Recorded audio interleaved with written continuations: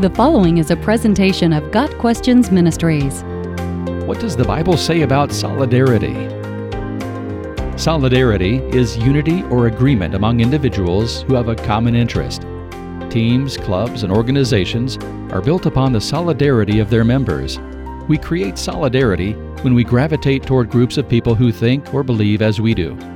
Solidarity gives us emotional support and companionship when we connect with like-minded people.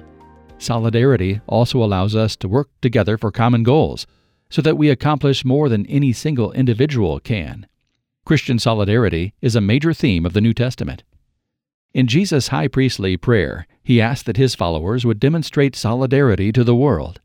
I pray that they will all be one, just as you and I are one, as you are in me, Father, and I am in you. And may they be in us, so that the world may believe that you sent me. John 17, verse 21.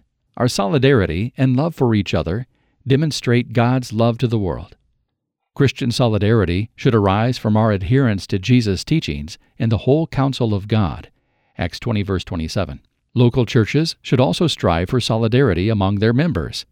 Peter urged believers to be like-minded, be sympathetic, love one another, be compassionate and humble. 1 Peter 3, verse 8. A lack of solidarity is damaging. If you bite and devour each other, watch out, or you will be destroyed by each other. Galatians 5, verse 15. Paul explained how to maintain solidarity with fellow believers. Philippians 2, verses 2 through 4 says, "Make my joy complete by being of the same mind, maintaining the same love, united in spirit, intent on one purpose. Do nothing from selfishness or empty conceit, but with humility of mind, regard one another as more important than yourselves. Do not merely look out for your own personal interests, but also for the interests of others." When a church practices godly solidarity, it's a mighty force for good in the community and in the world. The only time solidarity is destructive is when the unity is centered on an evil goal or ideology. Terrorists and white supremacists may experience a measure of solidarity, but their unity stems from a shared hatred. That is not a solidarity that God can honor. At the Tower of Babel, people were in solidarity with each other, but it became evil as they used it to disobey God and worship their own achievements. God destroyed their solidarity because they misused its purpose.